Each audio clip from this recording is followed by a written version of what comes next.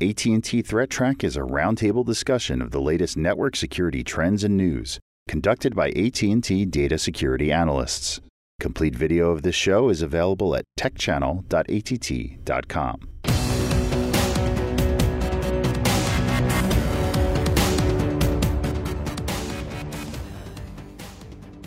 Hello, welcome to AT&T Threat Track for June 8th, 2015. This program provides network security highlights, discussion, and countermeasures for cyber threats. Today, on the phone, we have Jim Clausing. Welcome back to the show, Jim. Thanks. Good to be back. All right, good to have you. And on the couch here with me, I have Matt Kaiser, one of our other security analysts. How you doing today, Matt? Pretty good, John. How about yourself? Good. So let's jump into the first story. And I guess, unless you've been living under a rock this week, you probably have heard about the Office of Personnel Management breach that occurred. And kind of break this down for you a little bit in a nutshell, but the long and short is about 4 million current and former government workers, their personal information, we don't really know what types of information, but they're saying some personal identifying information, social security numbers were stolen. The breach was detected around the April timeframe, but it looks like the attacker was probably in there as far back as late 2014 somewhere. FBI is working to investigate like they always would. Eyesight Partners actually put out a little blurb that they think they may believe that this is linked to the Anthem, or the same actor set may be related to the Anthem and Premera healthcare breaches that occurred, and we've talked about them on the show, I'm sure, at some point in the past. If that's the case, a lot of signs are pointing this direction that it's probably a China nation state type of thing going on here. So we've discussed this kind of stuff before on the show a lot. Mostly with respect to the private sector and government agencies, defense industrial base. They get targeted by these nation state actors who are trying to break into their networks, steal their intellectual property or other strategic intelligence that they can use to use in some other way, however that might be. I guess the couple of things I was going to mention, and I think we always say this around this type of stuff, is you're never going to be able to stop all of these attacks. So the best thing you can do is try to be able to detect them as best as possible. And the industry is getting smarter about this. I think we're doing a good job in general, but still a lot of stuff gets through. Unless it's a well-known toolkit that somebody's using, these actors are pretty crafty in terms of making their activity that they use for their remote access toolkits to be to kind of blend in with the background noise of your network traffic. Having a good user education program, right? We always talk about that. We have a really good one here at AT&T in terms of letting our general user population be really aware of the dangers of clicking on, spear-phished emails or any kind of other types of activities like rogue USB thumb drives just left around, maybe in a parking lot or wherever. You don't want to just grab those and stick them into your computer. They could be Trojanized. And then the other thing I was going to say, and I'll let you guys chime in here, with respect to OPM specifically, this attacker might try to parlay all this information that they got here about the 4 million or so former government workers identifying information, use that to then spearfish them, maybe spearfish in such a way that it looks like let's say we were on the list there, I get an email from Matt to me saying, hey, check out this link about some security thing I found. So they'll do spear phishes like that, where they try to make it look like it came from somebody in order to lure you into a false sense of security. So that's a possibility that they need to be aware of. I don't know. That's what I wanted to kind of mention about that. I didn't know if anybody else had any other insights or thoughts about this particular breach. If it was social security numbers and that kind of stuff that's out there,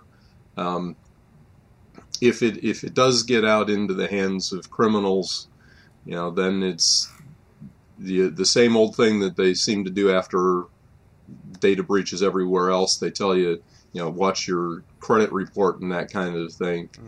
Mm-hmm. It may be worthwhile actually taking the next step and putting a lock on your credit, where basically you can't open any new accounts in your name or anything without going through some additional hoops. There are some folks I know out there who have just decided that's their standard default setting now because of all these breaches over the last 5, 6, 7 years, that they're just going to leave their credit locked. It makes it harder to open new credit card accounts and that kind of thing, but it also prevents the bad guys from opening new accounts in your name. So just something to toss out there. Yeah, absolutely.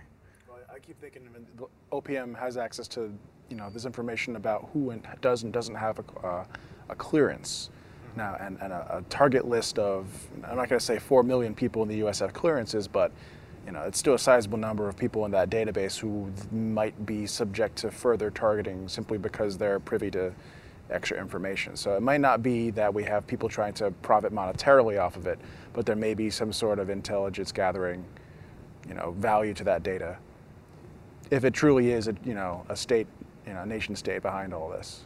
Right, and I've heard some discussion, on some of the news stations and whatnot, saying, well, they might actually be trying to assess these 4 million plus users that have clearances, or however many it is, to kind of figure out, well, what makes a good candidate for clearances, so that they can kind of, if they want to get people into, a U.S. security clearance program, then they know what would be, make it a smoother path, so to speak, let's say. That's all speculation, but I have heard that, that's what some of the people in intelligence are worried about, in terms of, somebody like a nation state trying to put their own agents inside the U.S. government with clearances, and trying to figure out, okay, well, can we use this information to figure out what would either rule them out or make them more likely to get their clearance go through. So, interesting. Data set apparently goes back to sometime in 1985, I think, was reported. Oh, the data set of what was actually stolen. Yep. Right. Okay, that's a pretty long period of time, right? Mm-hmm. So interesting. Anyway, one to keep an eye out for. It's, just like a lot of these other ones, there's a lot of these breaches that occur. And that's kind of our job, is to try to help defend and prevent that kind of thing from happening. Not that we're ever always going to be always successful, but in general, that's what everybody needs to do. All right, so the second story we've got for the show here is one that we cover pretty much monthly. Microsoft released their June patch set this week, Jim, so do you have some information on that one? Yeah. Today is Patch Tuesday, so as happens every month, Microsoft has released a bunch of patches. This month they've released 8. They rate 2 of them as critical. For some reason they've skipped MS-15-058. I'm not sure. They'll probably release that one later, but so they start with MS-15-056 and go up to -064. As is the case pretty much every month, there's a critical update for Internet Explorer. I believe the IE patch covers something like 12 or 14 CVEs, and they rate it as critical. One of those CVEs was previously publicly disclosed, so I'm not sure if there are any working exploits for it yet, but the CVE was out there earlier, so if there's not a working exploit yet, there will be shortly. The other critical one was in Windows Media Player. Again, this one would be, some sort of crafted, video or something that would be exploited that would allow remote code execution. Not aware of any exploits in the wild for that one yet. The other one where there is an exploit in the wild at the moment is in what they're calling common controls, the Microsoft common controls. Mm-hmm. Basically, it's actually the IE developer tools. So even though there's an exploit out there, the tools are probably not all that widely used, so it's probably not one to worry about too much. The ones that that Microsoft rates as important that caught my eye are MS-15-059, which is remote code execution vulnerability in Microsoft Office. They rate this with an exploitability of 1, which means they expect to see exploit code within the next 30 days, but they rank it as important, which may mean that it requires the user to click on a link, but we know that users often click on links. So the other one that caught my eye was MS-15-064, which is a privilege escalation in Microsoft Exchange. This one could be used in an enterprise to potentially, elevate privileges, maybe get admin or domain admin in a domain environment. So that's one to keep an eye on. Again, there's no exploit in the wild at the moment, and Microsoft only rates it as important, but they generally only rate privilege escalation as important. So that's one to keep an eye on. Again, as we say every month, these need to be tested and, to the extent possible, deployed, ASAP, because once these are out there, the bad guys are going to be reverse engineering them immediately. So so eight bulletins this month. Microsoft rates 2 of them critical, the rest important. And like I said, I think there are a couple other ones that we really need to keep our eye on over the next few days and weeks. But nothing really out of the ordinary for the monthly patches. Okay. So there you have it. Yeah, like you said, very important to get those patches installed sooner than later. That's for sure, as soon as possible. The one thing that came to mind while you're rattling those off is, if I was a bad guy, which I'm not, like an advanced persistent threat actor, I would want to leverage that Microsoft Office vulnerability to weaponize some documents, send them to my target, and then once I compromise them, I'm going to use that Exchange privilege escalation to compromise the mail server. So that's like the 2 primary things APT guys do, right, in terms of getting in. And then once they're in, the first thing they go after is the company email to try to figure out what this company is up to and certain things like that. So just to kind of that's why those 2 caught my attention too, and why I mentioned them. As those are the things that the bad guys are going to go after. Yeah, absolutely. So just trying to illustrate an example of why it might be more important to you to get these installed. Not to say that somebody's definitely going to use it for those purposes, but that's like a very common tactic for some of these advanced persistent threat actors, as well as other actors. Like we also saw in terms of weaponized documents, I think we covered this story in the past few weeks, where resumes were getting sent through some of these resume finding services that are out there, and they kind of get sent into the resume finding service and then to the actual hiring manager, and then they open it and they get infected. So that's another way that some of these actors will kind of vector their targeted weaponized documents into companies that they're interested in. So because they know that someone in HR's job is to do nothing but open resumes all day. Yep. Yeah, pretty much. And they might not be the most. They're probably not security people.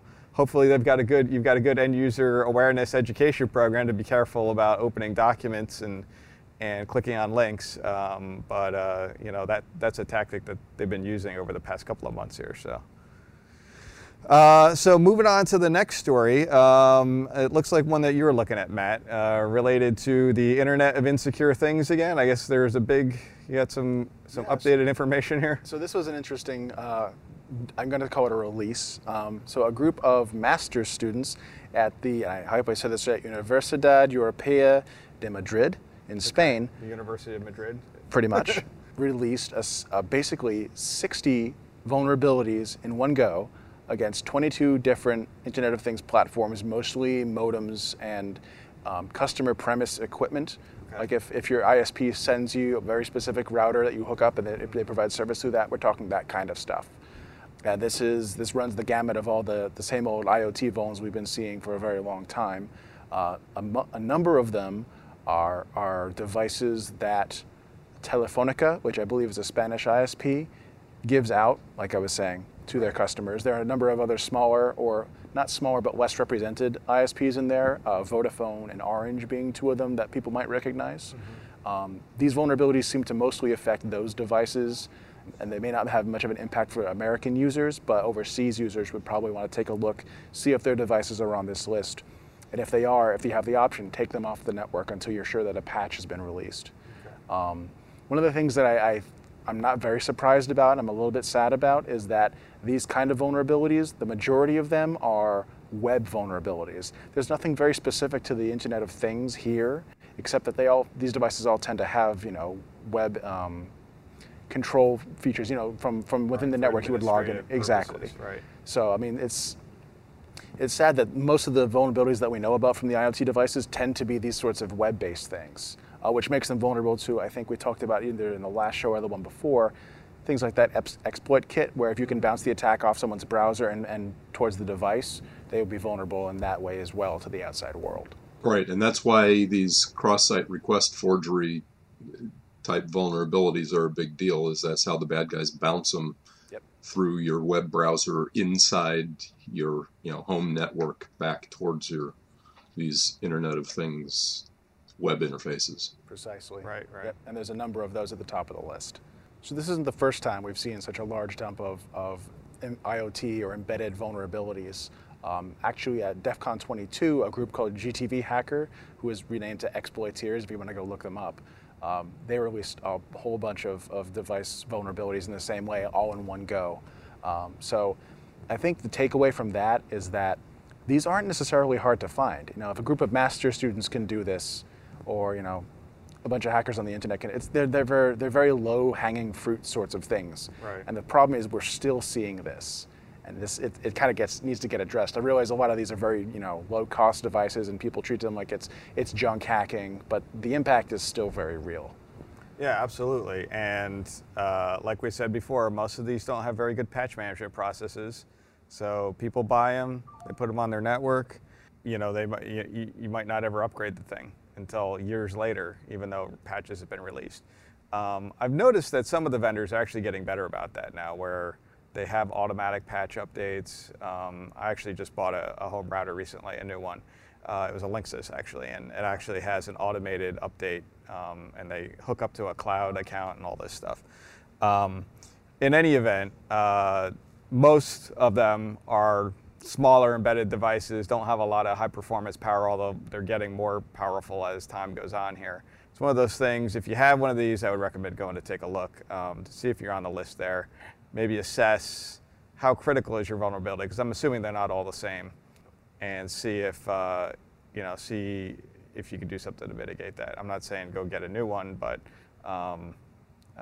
because who knows what the next model has. You would think, though, with such limited processing power and such limited space to actually have a web interface, they write some tighter code, right? So, but I guess you never know.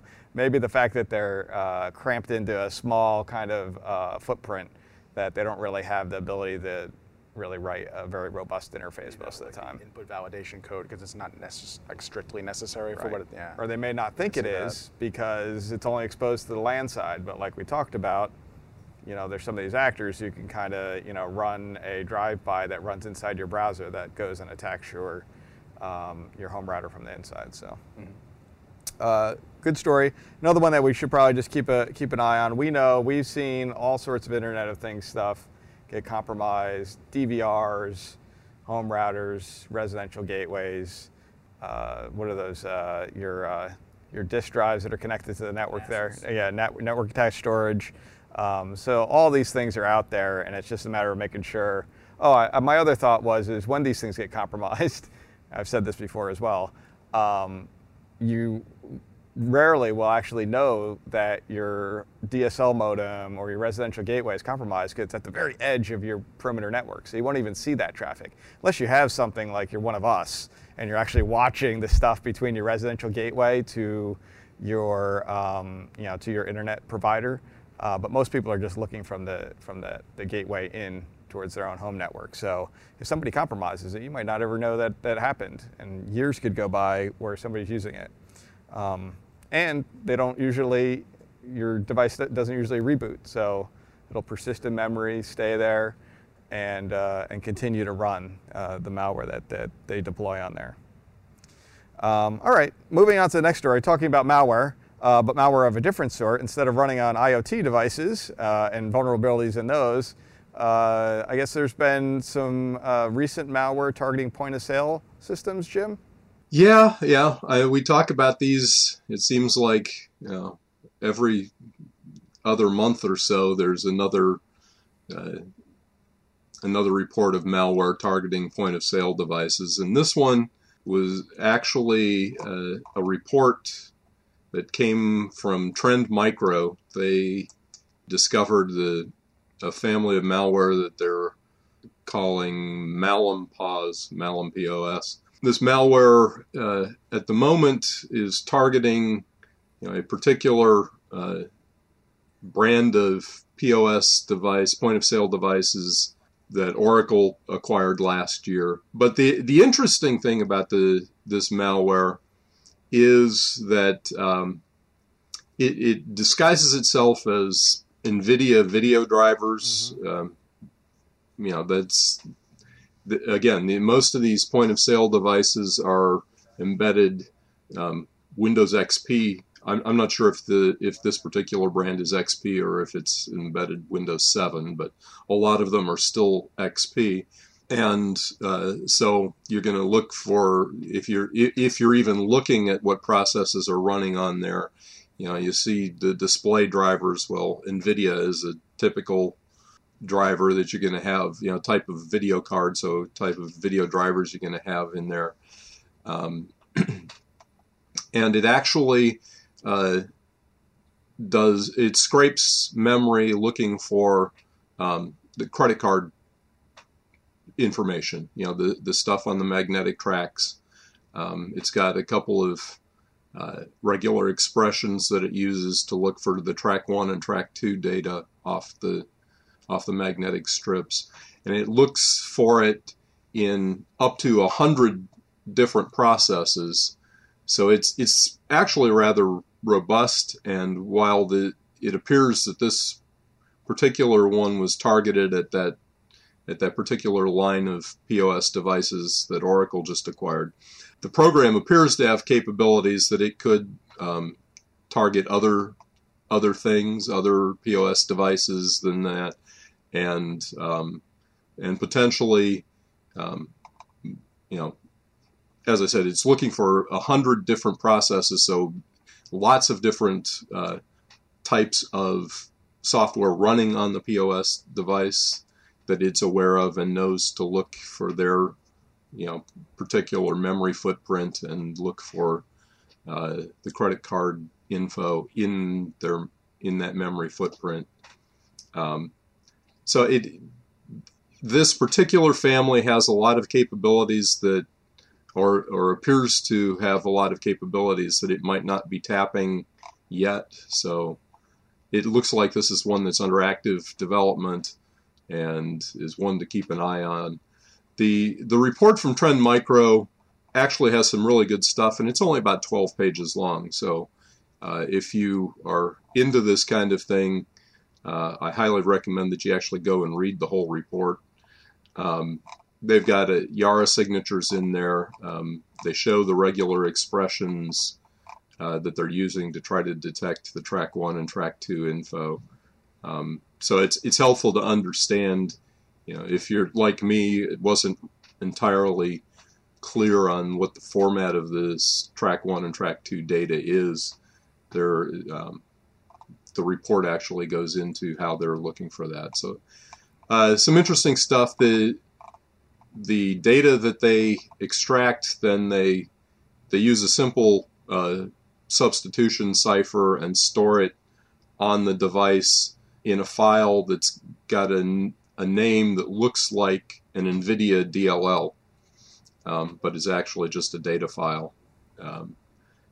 And it isn't clear to me exactly when they or how they attempt to exfiltrate the data again, that's a part of this that I haven't actually studied in detail yet. But so there are some indicators of compromise that could be used here to look for this stuff. But it's as I said, it looks to be a piece of malware that's under active development, and it has some capabilities that, while they're not particularly super advanced, are worth keeping an eye on. Right. Stan and I actually yesterday were playing around with this malware. Well, I shouldn't say playing around. We're analyzing it in OllyDbg and stepping through the code, just trying to figure out if there is some kind of command and control that they relay the stuff back up to. I didn't get very far yesterday with it, but an interesting aside that maybe you could look for if you're kind of a novice user, an easy thing to go look for is Jim mentioned that it registers a service as the NVIDIA driver. I forget the full title, but it's like NVIDIA something something driver, but the E in driver is a 3 that they use, so it's DRIV3R. So that's a very obvious tell if you actually go look at your control panel services on your Windows machine. You see that, then you might want to go take a closer look to make sure that you don't have this on there. Interesting piece of malware, though. This point of sale stuff is, it's really kind of come into its own in terms of a flavor of malware. We talk about lots of flavors of malware like ransomware and some of these crimeware, and then now point of sale has kind of come into its own as its own kind of family, so to speak, of a malware family. So, gotta keep an eye out for it, and if you do have point of sale systems, make sure you have tight security around them.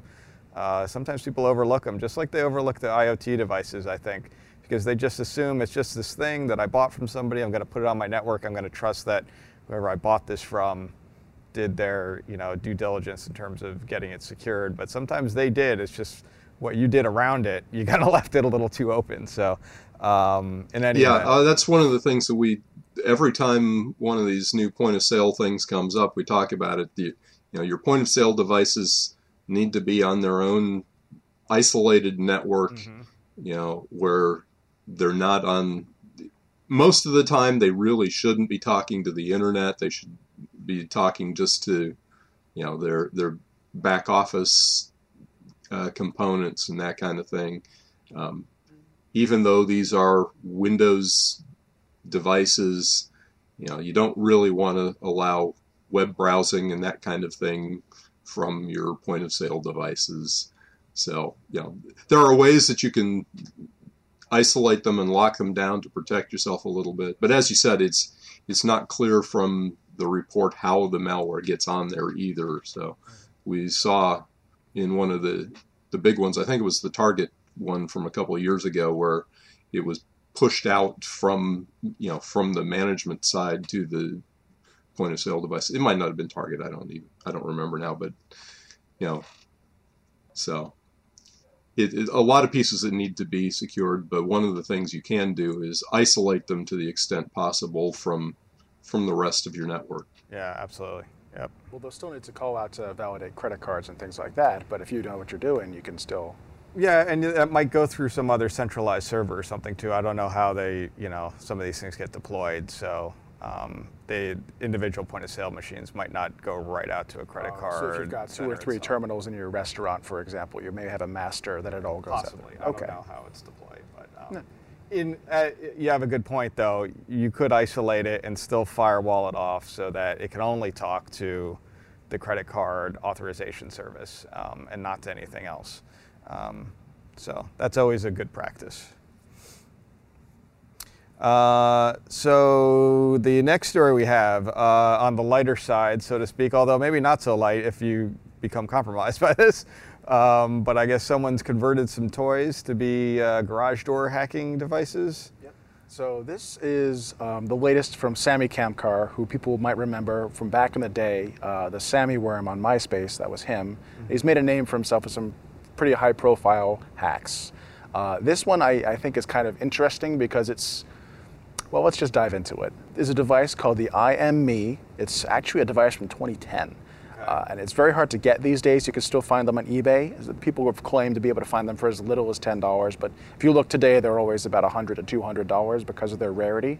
And for another reason, which I'll get to, Sammy has taken this device and turned it into a garage door code brute forcer. Okay. You walk up with the device, it's got a little antenna that he's hacked onto the outside of it, and you press the go button, a picture of Neon Cat appears on the screen, and garage doors start opening.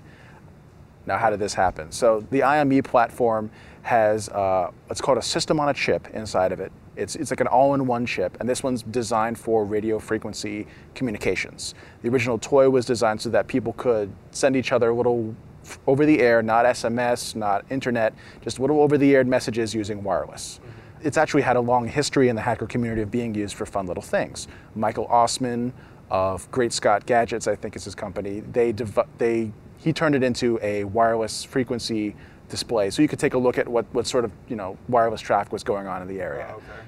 Other people have found other uses for it. You could flash the firmware fairly easily with instructions that are online, and I think Michael Osman actually designed a bit of firmware for it that would allow him to open his own garage door, but just one code. Now, what Sammy's code does is improves on this, looks at the frequencies used by several garage door manufacturers, and basically bakes in the functionality to loop through all of those garage door open codes in a very quick way. It's limited number of pins, right? It's probably like a 4-digit code or a 6-digit code or yep. something, right? So I think the really interesting, cool technical stuff that he did here, it stands a bit on the shoulders of giants, if you follow what I'm saying. The code is mostly there, but he's got some really interesting optimizations. He doesn't break between attempting. He doesn't say, send this code, wait a second, send this code.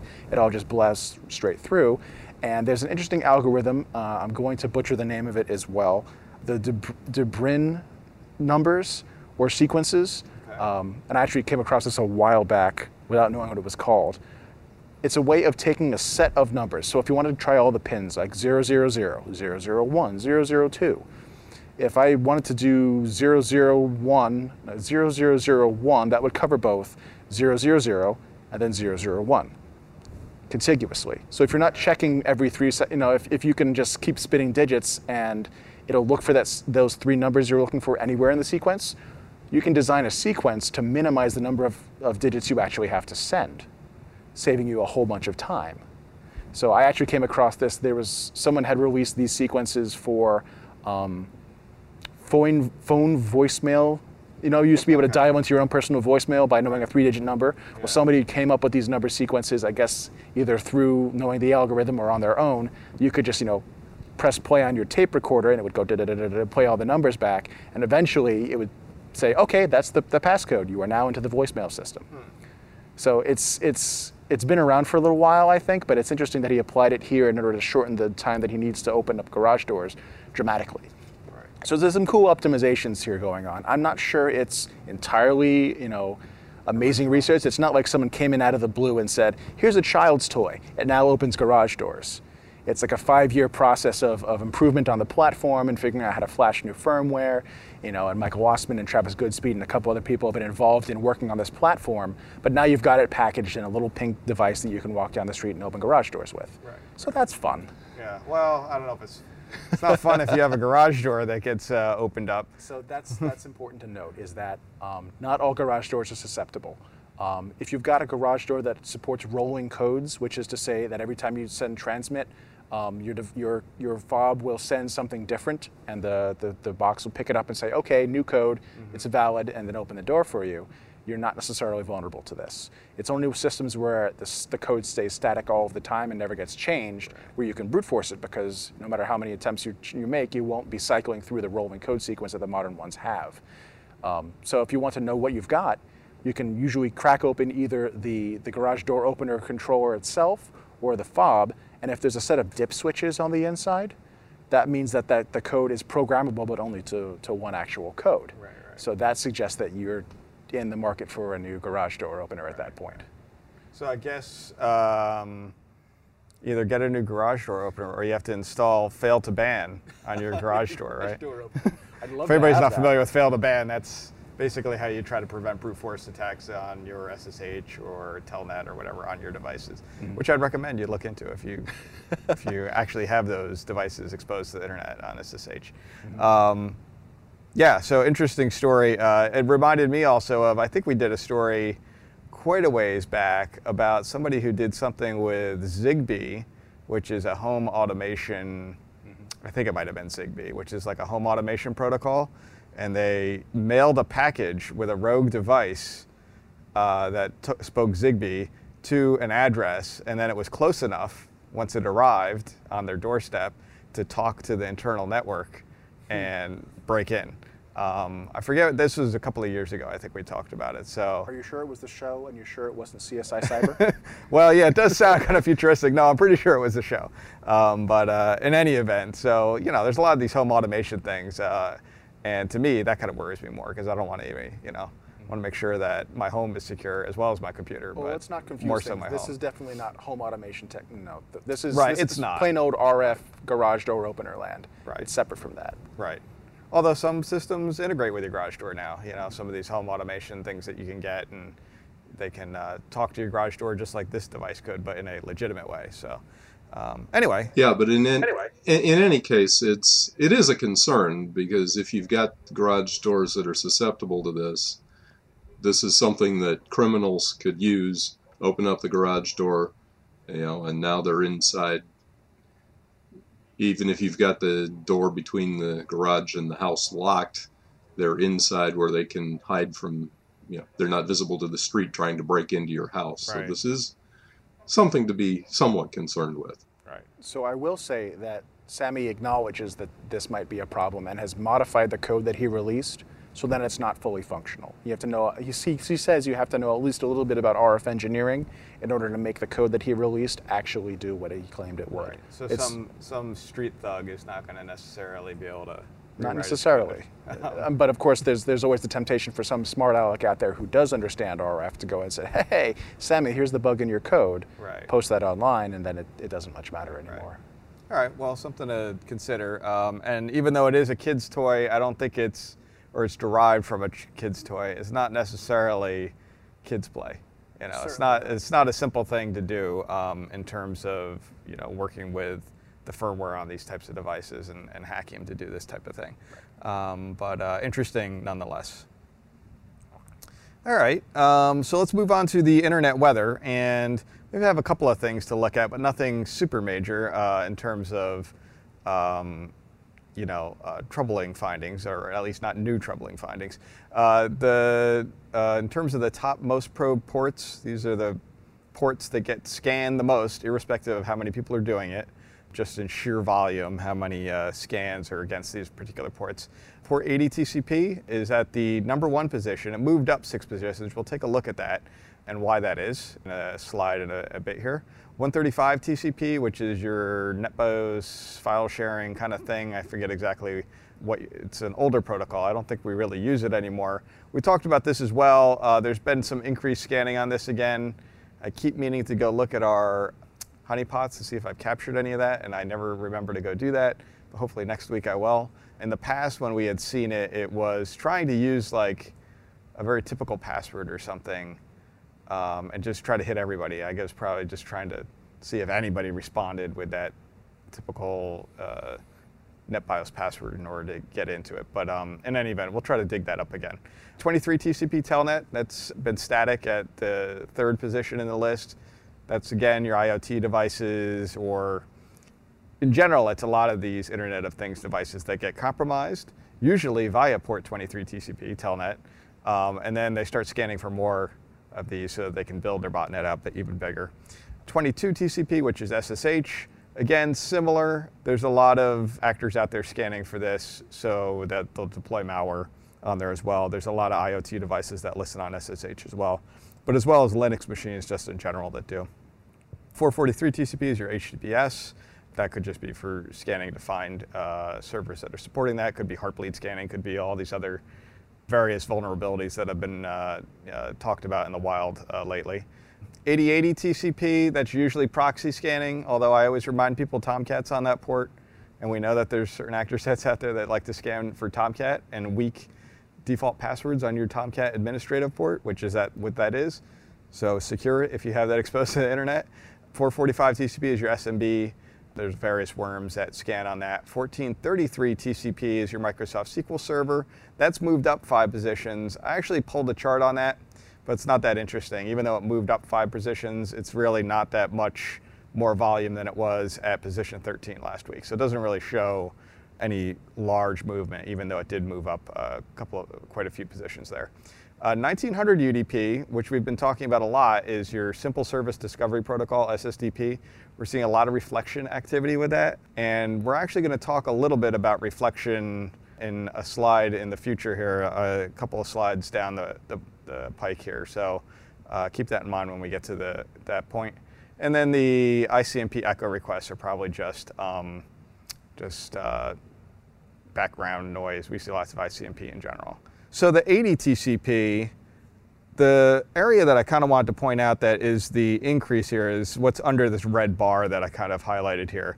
And you can kind of see that excluding this big, huge thing, so this big, huge thing back in the middle of May or early to mid-May timeframe, we talked about this. This was actually a denial of service attack against a Chinese gaming company on 80 TCP, where they actually were flooding like a /22 that they might have owned or something like that.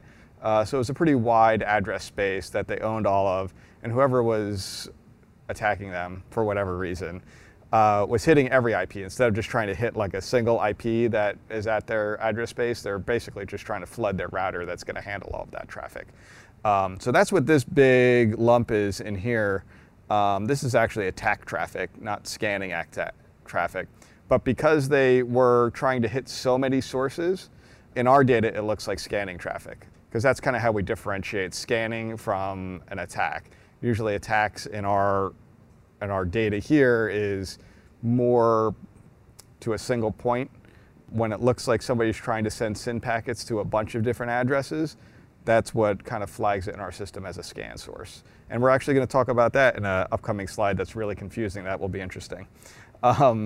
So in terms of who's doing this recent stuff over the past week or so here under this red bar, it's actually a small number of sources. There's a US web hosting provider that's accounting for a large portion of it, as well as a couple of IP addresses in China and the Czech Republic.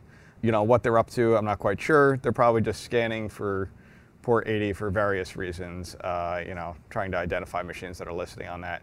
It could be that they're looking for your Internet of Things devices that have web administrative ports on port 80, which there are quite a few that have that. So that's one possibility of what might be scanning beyond just regular web servers.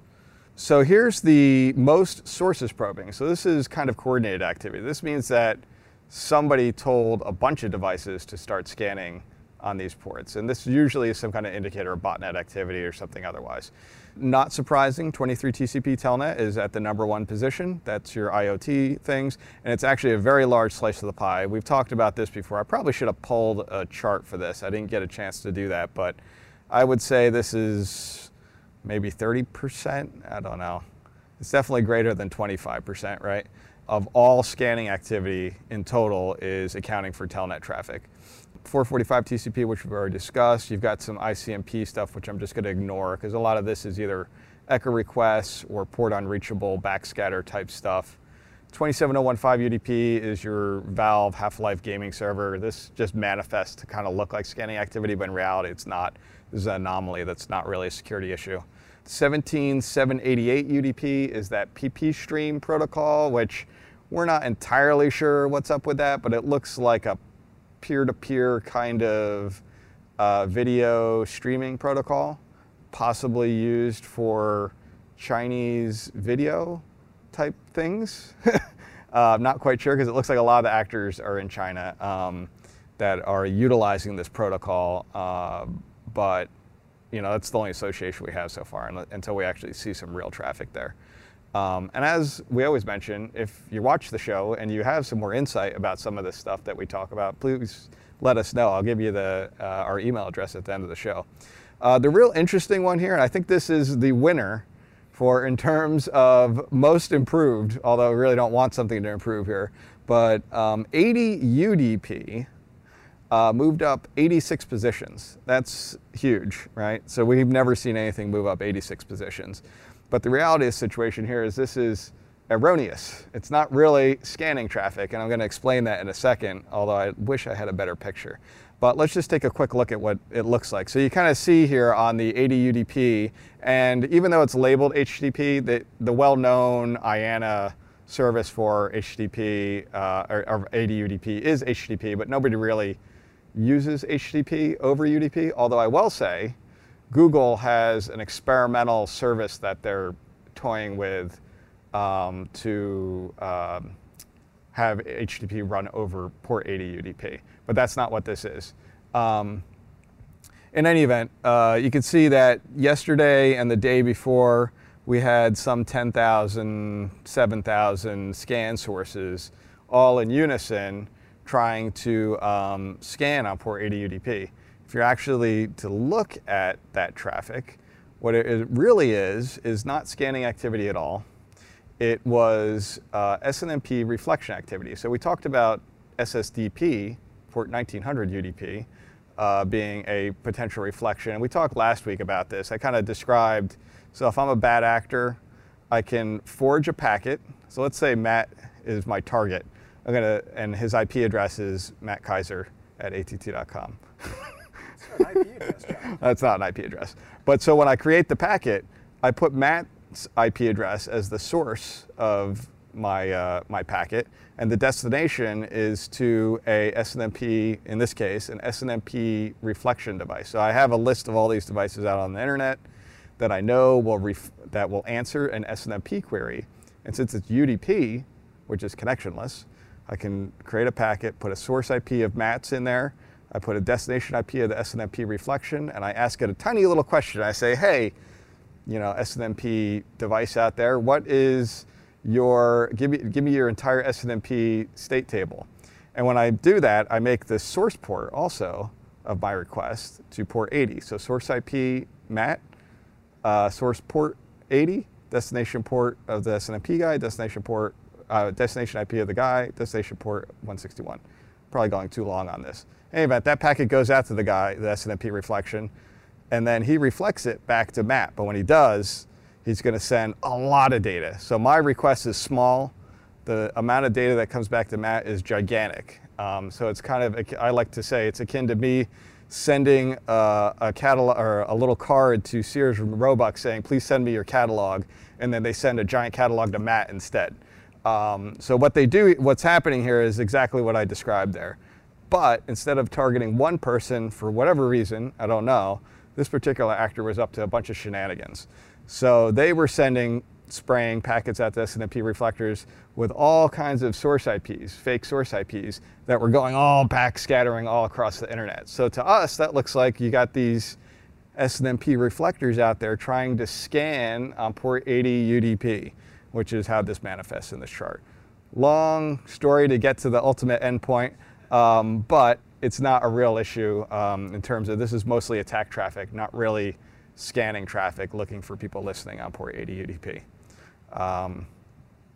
Enough said about that. I wish I had a better picture to show you DNS reflection activity and how it works, but I think we have in the previous shows, so we could probably dig that up. Okay, so that's the show for today. Thank you for joining us. If you'd like to get in touch with us, which we always appreciate if you do, please email us at attthreattrack@list.att.com. That's a newer email address that we just moved to, so take note of that. It's attthreattrack@list.att.com. You can also find AT&T Threat Track program on the AT&T Tech channel, and it's also available on YouTube and iTunes. Please follow us on Twitter as well. Our handle is @ATTSecurity. Thanks, Matt, for joining the show. Thanks, Jim, as always. I'm John Hogaboom. We'll be back next week with a new episode. Until then, keep your network safe.